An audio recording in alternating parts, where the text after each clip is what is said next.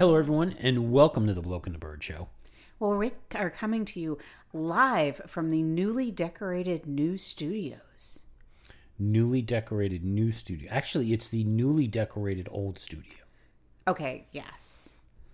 Yes, this is the old studio newly decorated. There you go. Finally, you have now sullied the walls with actual things to look at. Well, no. Originally, it was decorated. Well, then we renovated it. And remember, we moved the studio at that point to our glass-enclosed nerve center. And we were there for a couple of shows. And then we moved back downstairs. How exactly was that a glass-enclosed nerve center? So there were windows on 2 of the 4 walls. That is not glass-enclosed. It was the closest we had. You have windows on 2 of the 4 walls in this nerve center. The glass-enclosed nerve center with the commanding view of the 6th fairway at the fabulous Red Tail Golf Club. As long as you don't look at the clubhouse. Okay, true. That's less than fabulous. But we're going to go with it was subpar. Less than fabulous. Anyway, yes, after a mere 2 years since you have moved back into the original studio location, you now have things to distract me on the walls. And it doesn't take much. Squirrel. None of it had to move. But that was not why we didn't have a show last week. We didn't have a show last week, and it wasn't my decision. It was a collective decision. Do not put it on me. You were the one who said, no, we're not doing a show. I asked you, did we have any stories? And you said, well, kind of one. And you said, yeah, we're not doing a show. I'm like, I'd rather not. I mean, yeah, we could just chit-chat with each other, but very few people find that entertaining. And yet you still spent the first, 3 minutes of the show talking about redecorating the office. I'm just telling you there are things to distract me. We didn't even talk about the pottery throwdown. We did not talk about the pottery throwdown. We could. I mean, it is the off season. I know. We also have not discussed our adventures in cooking. We have not. I mean, pottery throwdown, it was Raku Week. Which is one of your favorites. Yeah, because it's lots of high fire. Lots of high fire. Well, yes. But, I mean, there were some really good tea sets this week. There were. Unfortunately, can't get to watch it in the U.S. Sorry. You have to watch last season on HBO Go. But it's still good. Last season was really good. It was. It's worth watching. Anyway, hey, maybe we should talk about Formula One before we lose our 2 listeners. Is that what our podcast is about? Yeah. Okay. So Formula One. Have the guy in the background going, get to the show. So, this week, Formula One went crazy.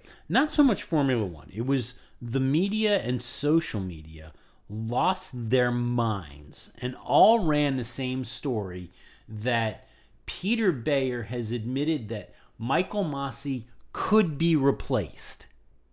And everybody lost their mind. They all wrote the same headline, that Masi could be replaced or may be replaced.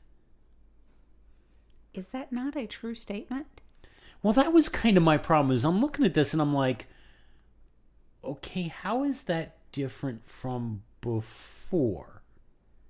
I mean, let's all remember, ultimately, Abu Dhabi aside, Michael Masi, like just about everybody else in the Formula One management structure, serves at the pleasure of the FIA. Okay. And if the FIA says, yeah, you're doing a craptastic job, you need to go, they're going to fire you. So, Abu Dhabi aside, this was always true. Yes, but now much of the media and the fans want it to be true. Well, there is that. But it's not like he even intimated that it's going to happen. Did he say that it's at least under consideration, or it's a distinct possibility, or it is a possible outcome of what's going on? So Peter Bayer, who is, I think he's the senior managing director for the FIA now under the new president, he's leading the investigation. He has said, and what has told everybody, what has caused everybody to lose their mind. He said, he, as in Michael, he has done a super job. We have told him that, but also that there is a possibility that there will be a new race director. I can only make suggestions to the World Council, and they will definitely include him. And on that right there, everybody went, oh, Michael Masi may be replaced. He really hasn't said anything new.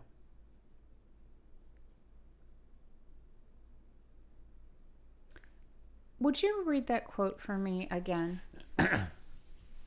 He has done a super job. We have told him that, but also that there is a possibility that there will be a new race director. I can only make suggestions to the World Council, and they will definitely include him. If that's the quote. That's the quote. That's what he said. Then the world is going nuts over the wrong piece of that quote. If Peter Bayer just said, I can only make recommendations to the World Council, and they will certainly include him. Well, recommendations will include Michael Masi. So I get the impression that he's saying that that he will be included in that conversation of what the recommendations are. Is how I read that. We could really dig deep and subdivide that, because what I'm missing here is that he's a nice guy, or he's a good guy. Yeah. He's done a good job, but one would argue, has he really?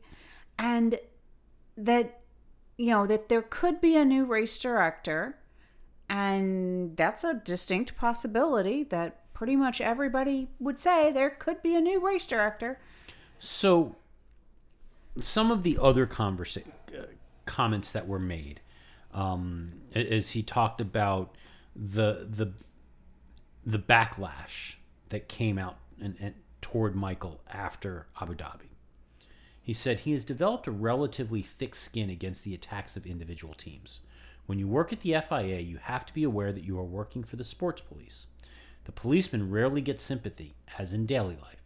What has become unbearable is reactions on social media. They will stop at nothing, as you saw with the death threats against Williams driver Latifi. Michael doesn't have a social media account, but the hostility in other channels really hit him. I assured Michael of the Federation's backing in our discussions and let him know we want to continue working with you, but I also need your understanding that we have to deal with the issue. I think that's the prelude to Masi's keeping his job. Well, there's that. Then he says one other thing, and if you'll remember, when Michael Masi was first hired after the passing of Charlie Whiting, we were told by the FIA, in no uncertain terms, that what Charlie did was too big for one person, and it was the FIA's plan to break the role into 3 distinct functions, and Michael Masi's responsibility would be as the race director, and the other 2 functions would go to 2 other people. We've never heard what those two who those 2 other people were, what specific functions they got, and what it sounds like now in the comments that are coming from the FIA and from Mr. Bayer is that what they told us they were going to do, they didn't do. Right. Because Bayer says that, where was it? When it comes to reducing the workload of the race director, he said there will be a division of the tasks of race director, who is also sports director, safety, and track delegate. Which, again, let's go back to, that's what you were supposed to do 2 years ago when Michael Masi was first hired, and you didn't do it. So it is entirely possible, and I think we've said this in previous shows, that maybe they will actually do this like they said they were going to. And what Michael Massey's role will be is maybe he will be the sporting director or the safety and track delegate, which I think he would be excellent at. And I totally support sliding him off to safety and track delegate. But probably he shouldn't be the race director at this point. And that's my feeling. I'm not saying you got to fire the guy. I think you've got to change the race director. Mm-hmm. I think it's going to be key to Formula One saving face at the start of the season. Mm-hmm. And every single, and unfortunately, we're probably going to see that no matter what Formula One does, but every single controversial decision that comes out of the stewards room or anything that is questionable in general that the race director needs to weigh in on, it's going to now come under that light, at least for the next couple of months, of, well, what if so-and-so was doing this? Mm-hmm. And it's going to take time to get through that. Yeah. You're going to have a severe case of whataboutisms. But as much as everybody freaked out about this I don't think was the big story of the week. But it wasn't the one, what I think was the big story of the week wasn't the one that got all the attention. As a matter of fact, it got next to no attention. It wasn't even Autosport. I found it somewhere else. Well, if it wasn't on Autosport, did it really happen? So word is that on February, and we knew February 3rd was going to be a key date for World Motorsport Council to begin with. Word is, and the thought was that there was going to be a meeting convened on February 3rd, and then it never got scheduled. And now that we're within, I guess, a certain window, word came out last week that an extraordinary meeting of the World Motorsport Council has been called for February 3rd to discuss, quote, urgent matters related to Formula One. Okay. So initially, this is what I thought it was to have these conversations. And by the way, what's important about this extraordinary meeting, because like I said, this is not a regularly scheduled meeting. It didn't get put on the calendar that way. Apparently, at least in the last 12 years, they have not had one of these unscheduled extraordinary meetings. Oh. When they have an issue that comes up for a vote, they'll send an e-vote, and they'll do that all the time. But this is actually intended to be a meeting.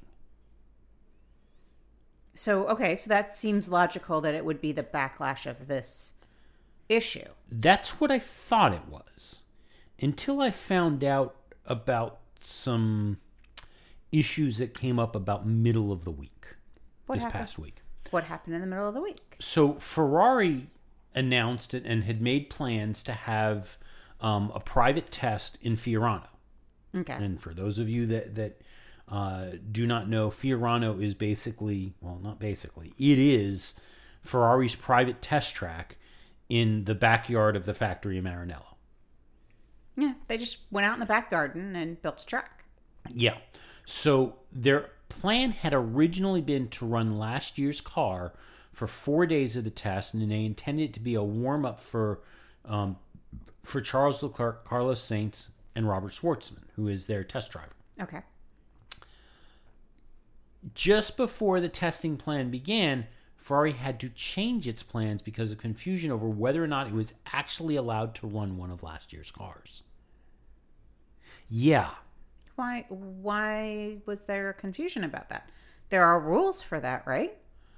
Well, you'd think that there would be rules for that, but apparently the sporting regulations for 2022, all that's been published so far was an early draft that was approved in April of last year. That's all that's been published. Yeah. So teams in the FIA have been making on working amendments to that first draft for the season ahead, but they have not yet been pushed through the formal process for ratification by the World Motorsport Council. Now you see why maybe there's a meeting on the 3rd. Well, maybe they need to do both of these things on the 3rd. Yeah. So in theory, they could wait as late as the season opener in Bahrain in order to have them ready.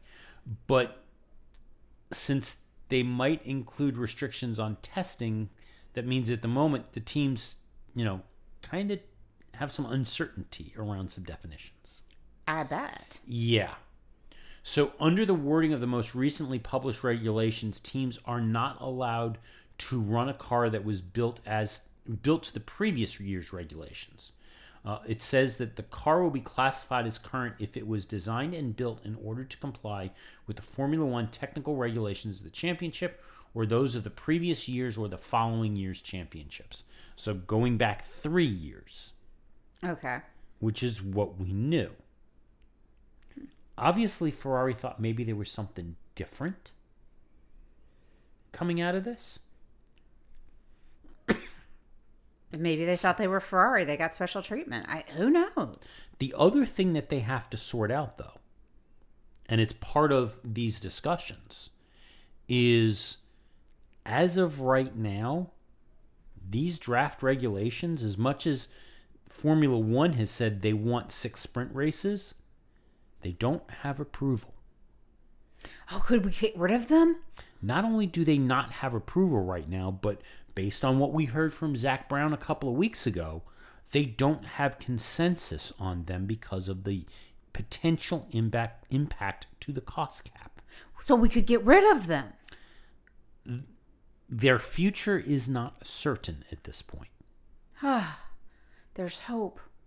Okay, can we just imagine for a second a 2022 season without Michael Masi as the race director, without sprint races, and with Lewis Hamilton definitely driving? The only question that I really have, going back to Michael Masi, is it's the same one we had the last show. Okay, so you decide that he's got to go. Who are you going to put in that place? Who wants to have that job? Especially in light of what happened. Charlie Whiting made it look easy. I know. Well, somebody's trying to resurrect Charlie Whiting right now. Either him or Herbie Blash, one or the other. Yeah. Yeah. Where's Dr. Frankenstein when you need him? Yeah. And a good lightning storm, because apparently that's all you need to animate. Well, actually, all they need is the ERS system. Energy recovery system. Well, it generates all the battery power, charges the batteries. Yeah. You're good. Yeah. So we do have confirmation, and I have to be careful, despite how everybody else has stated this. I need to follow Formula One's wording here. Very important. Okay. We have confirmed the dates and locations for the first 2 formal preseason events. But they're not tests, right? Because they call them events. Well, no. We have one preseason test. Yes, right before the first race of the season. The other event Formula One is calling it a private shakedown. That sounds seedy. So initially, what everybody thought was that we would have 2 test sessions. Yes. 2 preseason test sessions. One being in Barcelona, one in Bahrain. Okay. So Formula One came out and said, well, yeah, we're going to do that, but session number 1, which is going to be from February 23rd to the 25th in Barcelona, that we're going to call that a private shakedown event. And there's not going to be any TV coverage, and there's not going to be any fans allowed in. We'll let the press in. Teams can post updates to social media. Formula One will post stuff to their channels, but there's not going to be any kind of coverage. This is not a preseason test. This is a preseason shakedown event. And their justification, their argument for this is that, normally when a team holds a shakedown, and they do this all the time, they set up a filming day at some private track somewhere, and the fans aren't allowed in. Only invited media is allowed, if any. And that's all that happens. But we're going to give the teams 3 days to do the shakedown in Barcelona. Okay. Yeah, the only thing that I can think of, and it still bothers me, this plan, is because of the cost cap, they're thinking that if they can do this, teams get away from this idea of we need to rent out a track and do a shakedown. The problem I have with that, number one, is that a lot of these teams use those days as filming days as well. Mm-hmm. For various media things that they're going to have go throughout the year. And you've taken that opportunity. Well, not so much you've taken that opportunity away from them, but they still need to do that work. Right. They still want that to happen. So what exactly are you achieving here? Yeah. I have no idea, but just odd that we're doing it a little bit differently. Yeah. The second event, the one that will be held in Bahrain from March 10th to the 12th, that is an official test, preseason test. Fans will be allowed to at the track in Bahrain, and there will be the normally expected media coverage. Okay. So media will be allowed to broadcast if they want to. It'll probably be available on F1 TV and things like that. But Bahrain is technically the only preseason test. Words matter. Words always matter for Formula One. The fans, from what I saw, did not appreciate this.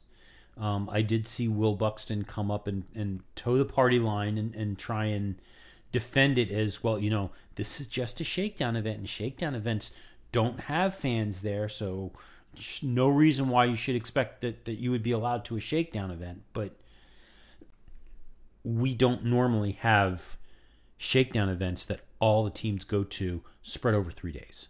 Yeah. Maybe they're concerned that with the new format of the car or something, that there would be things that would happen that they would not want out from the media side. Maybe they're afraid of, so drama. I think given how much the rules have changed, and we saw how much with no change going from 21 to 22, how disruptive the one real week of testing was. I would have much rather that Formula One had turned around and said, we're going to have 2 tests and a joint shakedown. And the joint shakedown is, and we've seen this before, 3 weeks of testing in Barcelona. The joint shakedown could have been that first week in Barcelona, because I question whether or not, if the teams decided not to do their own private shakedown event, and did this joint one instead, if between the joint shakedown and whatever that actually is and the preseason test, whether that's really enough testing for the drivers and the teams on these new cars to truly answer the questions that they have. You don't think this is some plot to make it more unknown, to increase the show, do you? Possibly. I mean, that's the only reason that I could think of, or something of, well, since we don't allow them to do any other testing, we're forcing them to save money and work within their budget cap, but we'll improve the show this way. And I don't know. I don't think that this is going to make things better this season. Now, we do know that even before the shakedown, we will have some idea of what everybody's cars look like. Right now, what we know for a reveal schedule, Aston Martin, February 10th, which we talked about in our last show. McLaren will be February 11th. AlphaTauri February 14th, Ferrari February 17th, Mercedes February 18th, and Alpine is currently scheduled for February 21st. We do not currently have dates for Alfa Romeo, Red Bull, Haas, or Williams. Okay. So that's what we do. Speaking of the budget cap, AlphaTauri, Franz Tost over at AlphaTauri says that, this budget cap is great. And remember, it's $140 million for the year. Pennies. Yeah. Pocket lint for somebody else. He says that this is not going to have a significant impact. This budget cap is not going to have a significant impact on narrowing the gap and pulling in the bigger squads like Mercedes, Red Bull, and Ferrari. Why does he say that? Well, what he talks about is it's not just the amount of spend that's going on in the next couple of years, but it's also the infrastructure that's currently in place. And these smaller budget teams, while yes, the numbers are going to start to come down and everyone's going to have to spend the same general amount, Mercedes and Red Bull and Ferrari in the years before the budget cap came into place were upgrading their infrastructure and investing heavily in all of those bits and pieces so that they had the behind the scenes, that foundational stuff to build and design and develop and do the simulations and everything else for their cars that smaller teams like AlphaTauri don't have. Well, we said that when they started talking about the budget cap. I'm going in the Wayback Machine multiple years ago, that these big teams that had bigger budgets, what they were doing was they were ramping up and spending the money the year before the budget cap came in, which is, in that this expansion of what, Franz Tost is talking about an expansion of what we had said, they were dumping money into the before the cap hit, they were dumping money into that. And he's talking about the broader sense of, if you laid in the infrastructure, then you already had it, and then it doesn't come under the budget cap. And that makes me wonder, truly, based on his point here, and he's talking about that they never had the simulation tools, they never had the wind tunnel, they're building a new facility and a new hall and all that stuff to accomplish. If they're doing that under the current budget cap, we know that Lawrence Stroll is putting in something like $100 million to build an entirely new facility for Aston Martin. How is he getting around the budget? How is he handling the budget cap to spend $100 million on a new facility and not run into an issue? Well, I think some of it may be some of the exceptions that are in the budget cap. Maybe. I don't know. And it may be that, if, for example, and I'm spitballing, if the wind tunnel comes under the budget cap, so, you can't buy a wind tunnel, okay, that's great. But if he's building a facility for Aston Martin, well, Aston Martin, because he owns a stake in the car company, Aston Martin could build a wind tunnel. And, look, they can rent it to us. And now the rental cost for the wind tunnel that was built large enough and with the right specs for an F1, it's that kind of stuff that Franz Tost may not have access to the ability to get around the cost cap.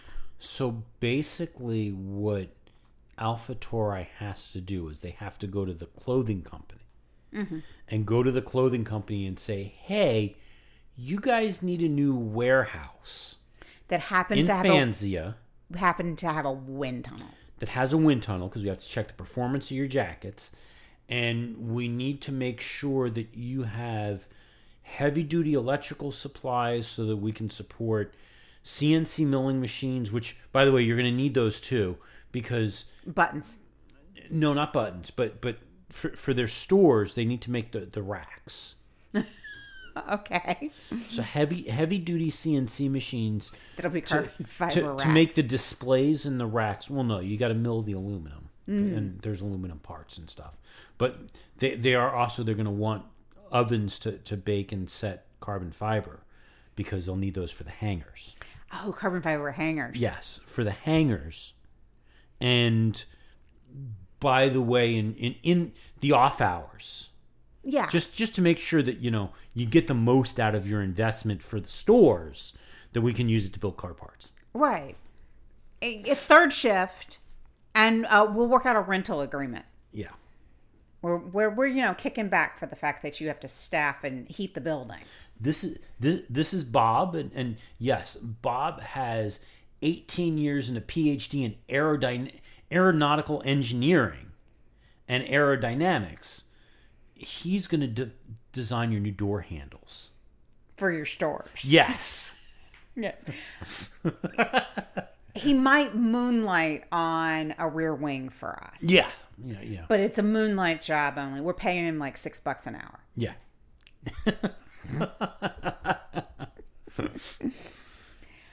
I mean, there's a way around every cost cap. And if you don't think that Christian Horner and Toto Wolff and whichever Italian they've got rotating in over at Ferrari haven't been plotting for all of these. You want a cost cap? Yeah, we'll be right behind you on that cost cap. Here's a few bucks. Go get me a guy that's going to come. Well, it's going to be interesting when, Mercedes announces their 2023 AMG GT, and it uses the same 20 or 18-inch Pirelli tires as the F1 car. Yeah. The wheels look shockingly similar. I know. It's a premium option. You can only get it on 2 cars a year. But yeah. Anyway, so over at Honda,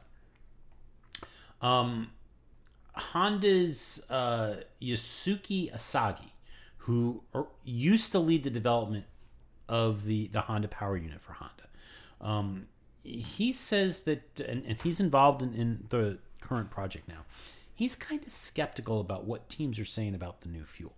So if you didn't know, and I know the sporting regulations are still up in the air, but we're closer with the technical regulations. Those are still drafts too, aren't they? No, I think they're final? Yeah. F1 is requiring teams this year to use E10 fuel. Okay. So E10 fuel, if you're not familiar, is 90% fossil fuel of some sort, some kind of gasoline mixture. And decayed dinosaurs. 10% ethanol. Corn. Yeah. Could be some kind of grain is what it is. But it's alcohol. Well, what they... Not that kind of alcohol. Anyway. I was just thinking that's why Jackie Stewart did so well. he had an advantage. Sorry. No, didn't you see the commercial? Not tonight. He's driving. Anyway, it's been a long week. That the fuel, just characteristics of E10 fuel in general, the power and energy that it has with the same weight are reduced. He says because of that, they have to figure out how to adapt the engine to it, and they've already designed the engine for 2022. It's already in place, and now they have to go with this new fuel. They know that the power is going to be down. Okay. Many of the teams say it's not down enough. It's not down at all, or it's not noticeable. Honda's saying, "Yeah, we think you guys are lying." Or maybe it's worse for Honda. There's that possibility too. Now, the one thing that he does say about the E10 fuel is that the abnormal combustion, what those of us mere mortals would call knocking, he says that will be easier to control than what they had to deal with the old fuel. Oh. Okay. But I didn't know they had a knocking problem. I mean, I could have told them some things they could do. I mean, I've dealt with it with my MG. Did you put mothballs in there? No, you don't put mothballs in there. No, you have to get the seafoam and get, all the... Oh, seafoam. Yeah, that's right. All the crud out of there. That's one thing you do. And then you put better gas in your car. Well, that's the thing, is that this is like race... I mean, this is like 110 octane race fuel. Mm-hmm. What more are you going to do? Yeah. I mean, that was the solution to the 50-year-old MG was that was designed to run on leaded gas. Well, there was that too. Yeah. So, while we're talking about Honda, if you'll recall, the deal that and everything that has been going on with Honda and Red Bull and engine supply was that up until the end of the 2021 season, Red Bull was a works team of Honda. Correct. In 2022, Red Bull would no longer be a works team, but would still be getting engines from Honda. Okay. And they were not going to be technically called Red Bull engines. Right. And then at the end of 2022, Red Bull would start up its own engine, would supply itself with its own engines. So this year they would be designing and developing their Formula One engine. Right. That was the plan. Honda's walking away. So it was revealed this week that that's not happening. Honda's not walking away? Kind of. Oh. So what's actually been decided is that, and actually, I phrased that wrong. In 2022, to get the Red Bull powertrains facility up to speed, they were going to get the parts from Honda and build them. They were going to assemble everything in Milton Keynes, right, at Red Bull's plant. And in 26, when the engine regulations changed, that was going to be Red Bull building and designing their own thing from scratch. Okay. Well, Red Bull and Honda have said, yeah, maybe we're not going to do that. So instead, the deal that's in place for 2022, where they're going to get full engines from Honda, slap a Red Bull sticker on them, and drop them in the car is what they're going to do. Because Red Bull has said, yeah, it kind of makes better sense that if we just buy the engines from Honda, we probably won't have the quality control issues. And if we just bought the parts and assembled them ourselves. They don't think that they could read the IKEA instructions for the Honda engine? I mean, flat-packed engines is what they were talking about getting. Especially when you consider that Red Bull poached a significant number of the engine design and construction staff from Mercedes High Performance Power. Right. They can't build the engine using the instructions that Honda gave them. Okay, so here's my theory. I have a theory. And I folded my tinfoil hat appropriately. They poached all these people from Mercedes. If they buy whole engines that those people don't have to assemble following the IKEA flat pack instructions, they can start designing the 2026 engine. There's that. I think there's something else going on, actually. Okay. What's your tinfoil hat say? The other rumor that has been flying around, and it did seem really kind of odd knowing that they poached all these people from Mercedes High Performance Power. But the other rumor that had been flying around, and we have talked about, is this possibility of Porsche and or Audi entering as engine suppliers. Porsche in specific was linked on several occasions to possibly having a deal or getting a deal with Red Bull to supply engines. So could this arrangement be because something has happened with the proposed Porsche deal? And so then they don't ever have to build their own engine manufacturing system. Right.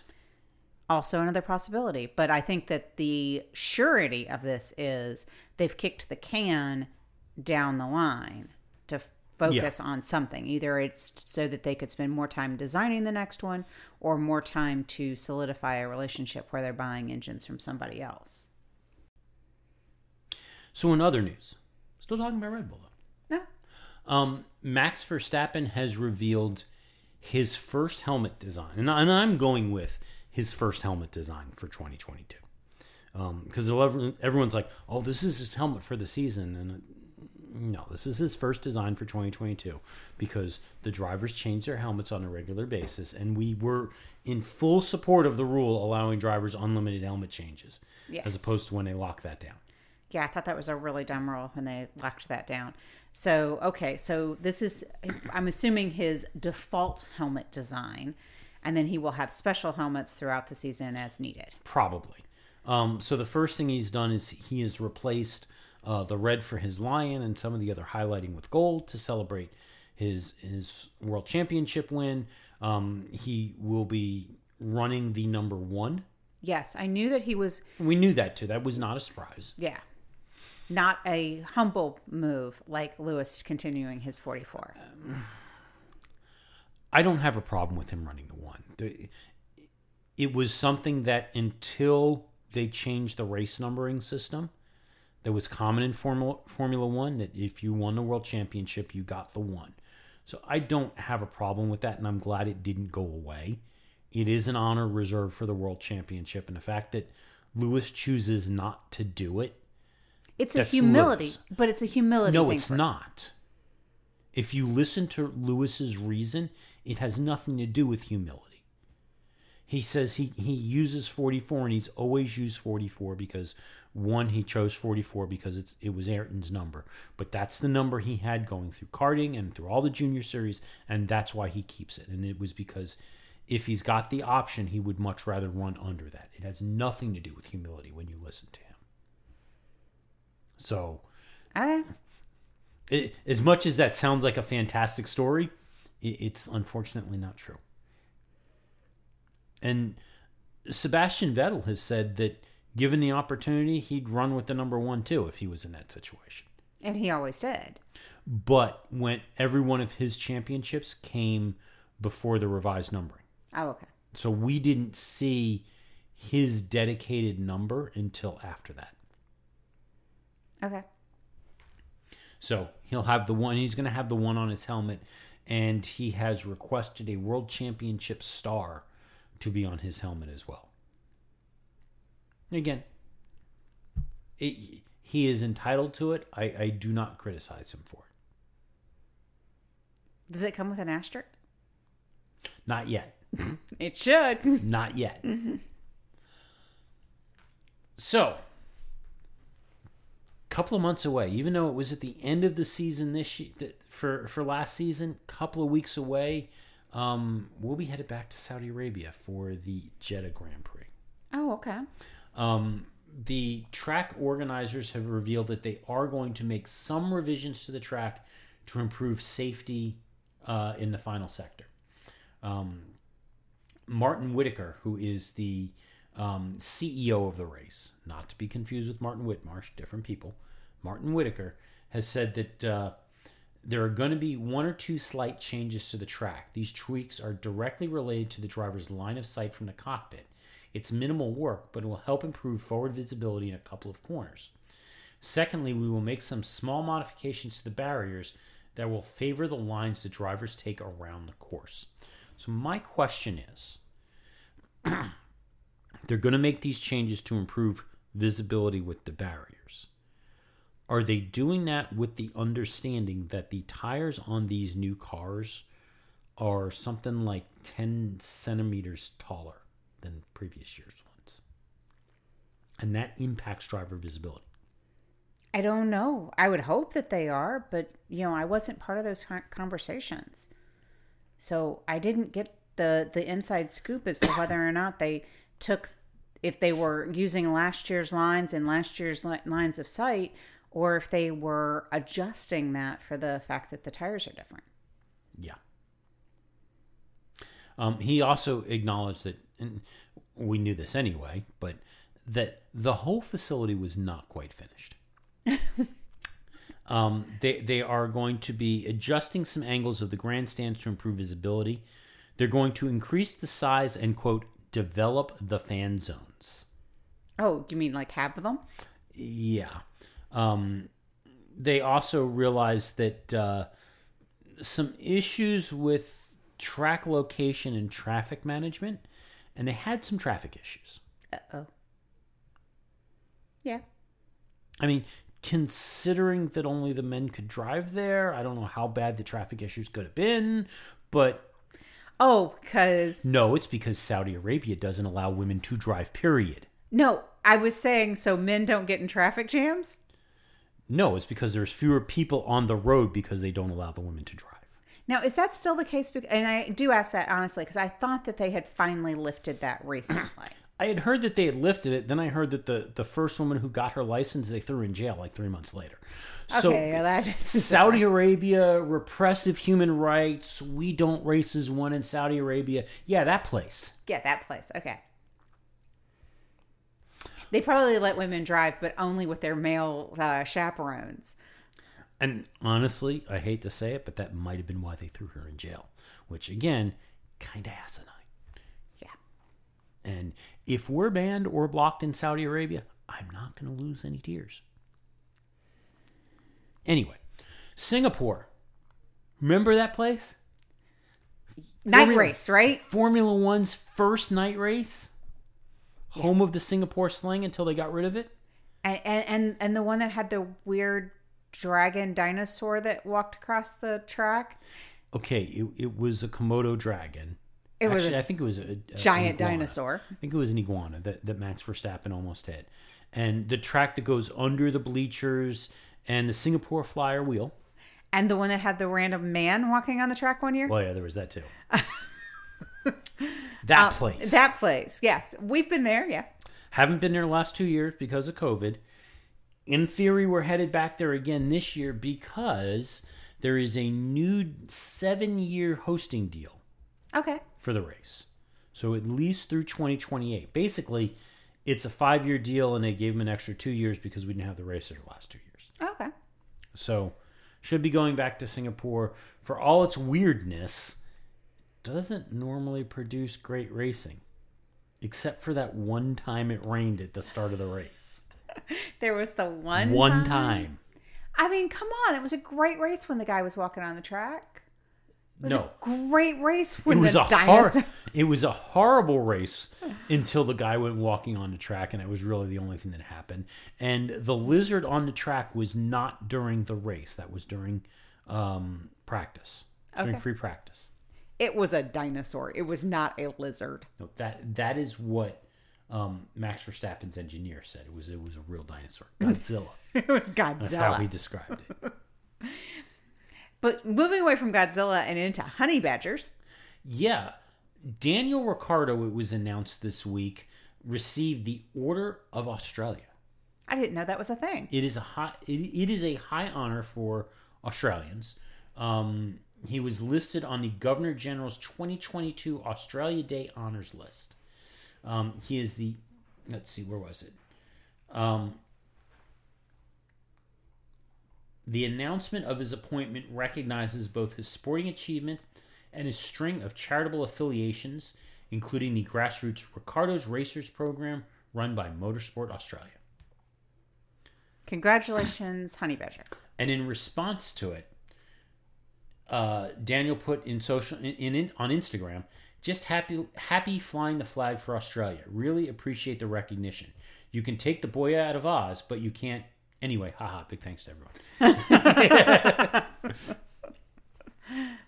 I should also point out that this offseason was the first time that Daniel Ricciardo had been back in Australia in like 2 years. Oh, wow. Well, they had really significant lockdowns. Yeah. It was one of the ways in the early days of the pandemic that they actually didn't have the pandemic going on at their, because they essentially just closed the borders. Yeah. But now as it's worn on, they're getting hit pretty hard. So he got back for the first time this offseason. Oh, wow. Yeah. And this weekend was the season opener for the 2022 Formula E season. Oh, I didn't realize that. Yeah. And there was a little bit of controversy in the last lap of the race, the last couple of laps of the race. Did somebody hit the wall and there was a safety car and then they let 5 of the 7 people that were lapped go through and the person coming from behind had fresher tires? Huh? Close. Oh. So somebody hit the wall. Safety car came out. Everyone formed up behind the safety car. Recovery vehicle went out to pull the car, and it was like at a corner, kind of at a blind corner. Recovery vehicle came out and was on the track. Safety car came around and stopped. Stopped? Stopped. Was there a pileup? There were some incidents behind. The race ended under the safety car. But Jean-Eric Verne apparently was up blasting the FIA on social media over this. Now, he's got distinct memories of, the last time a recovery vehicle was out and there was a major incident was Jules Bianchi's crash in Japan. And he came back and he's like, it's like Formula One doesn't learn their lesson. Or the FIA, rather. He's like, the FIA doesn't learn their lessons. He was extremely upset. He was one of the cars that got hit because safety car stopped thanks to recovery vehicle on the track. Wow. The problem with this, the thing that bothers me about it is these are not difficult decisions to make. And these are not things that, like, you'd change your mind if you had, Monday morning, you would kind of, oh, yeah, I see that differently now. In the moment, you don't do certain things. Well, it doesn't, and I didn't mention it earlier when we were talking about it, and the issues with the race director. And one of the things that is being discussed right now with Formula One is when you have one of these incidents towards the end, what you do with the race. And the FIA has apparently gone to the teams and said, is it still important to you in a situation like this that we do not end a race under the safety car? And the teams all looked at them and said, yeah, it's important to us. We want to end. We don't want to end under a safety car. So Formula One and the FIA is looking at, well, what could we do differently in a scenario like this to make sure that we don't end under a safety car? One of the things that has been proposed, and I don't think it's necessarily a great idea, and I don't think it's necessarily going to work for Formula One, but one of the things that's been proposed is, I guess, NASCAR, in a situation like this, they will red flag, reset, restart, and will essentially erase whatever laps were done under the safety car so that they can end the race under race conditions. Where that becomes an issue for Formula One is that, if you're doing 2, 3, 4, even 5 laps under a safety car and then they red flag you and they're going to wipe those laps from the lap count, you're not fueled for an extra 3, 4, 5 laps. And you're not going to allow them to fuel under a red flag condition. So how would you do that? Because that's the other problem is, if you're 3 laps down and you need to pull out a safety car, even if you red flag immediately, you've got 1 lap you're going to lose when the cars come in. And you probably lose at least 1 more lap when the cars come back out. If you're lucky. I don't know. I don't know how they pull it off. Yeah. The fueling thing isn't a deal in NASCAR because they can fuel them along the way. And they do. I didn't think about the fuel piece, but I think that within a certain number of laps of the end of the race, it should be an automatic red flag. And I do think I think that's got to play into this, that you automatically red flag it, let everybody change their tires, let everybody have that opportunity. That gives everybody the fair, level playing field to get back on the track when the conditions are clear again. Now, how do you adjust that for laps? How do you adjust that for the math of that, somebody smarter than me needs to come up with that. But truthfully, if you put I want the fairest, yeah, I agree with the teams. I want the races to end under race conditions, but I want it to end under race conditions fairly. Yeah. And the way you do that is red flag at a certain point. We have a studio audience member who is a thief, and I need to go chase her down. So we need to end the show now. On that note, we'll call it a show. We are so glad you came. Bye-bye. Bye-bye. Bye-bye. Bye-bye now. Bye. Bye-bye. Remember, please discard all candy wrappers and popcorn containers in the nearest trash receptacle. Thank you. Okay, bye-bye now. Bye-bye. Bye. Okay. Are they all gone? Is everybody gone? Huh? Good. Oh my gosh, my cheeks are killing me. I can't keep smiling like this anymore. I am exhausted. I think I need a break. A little break? Okay.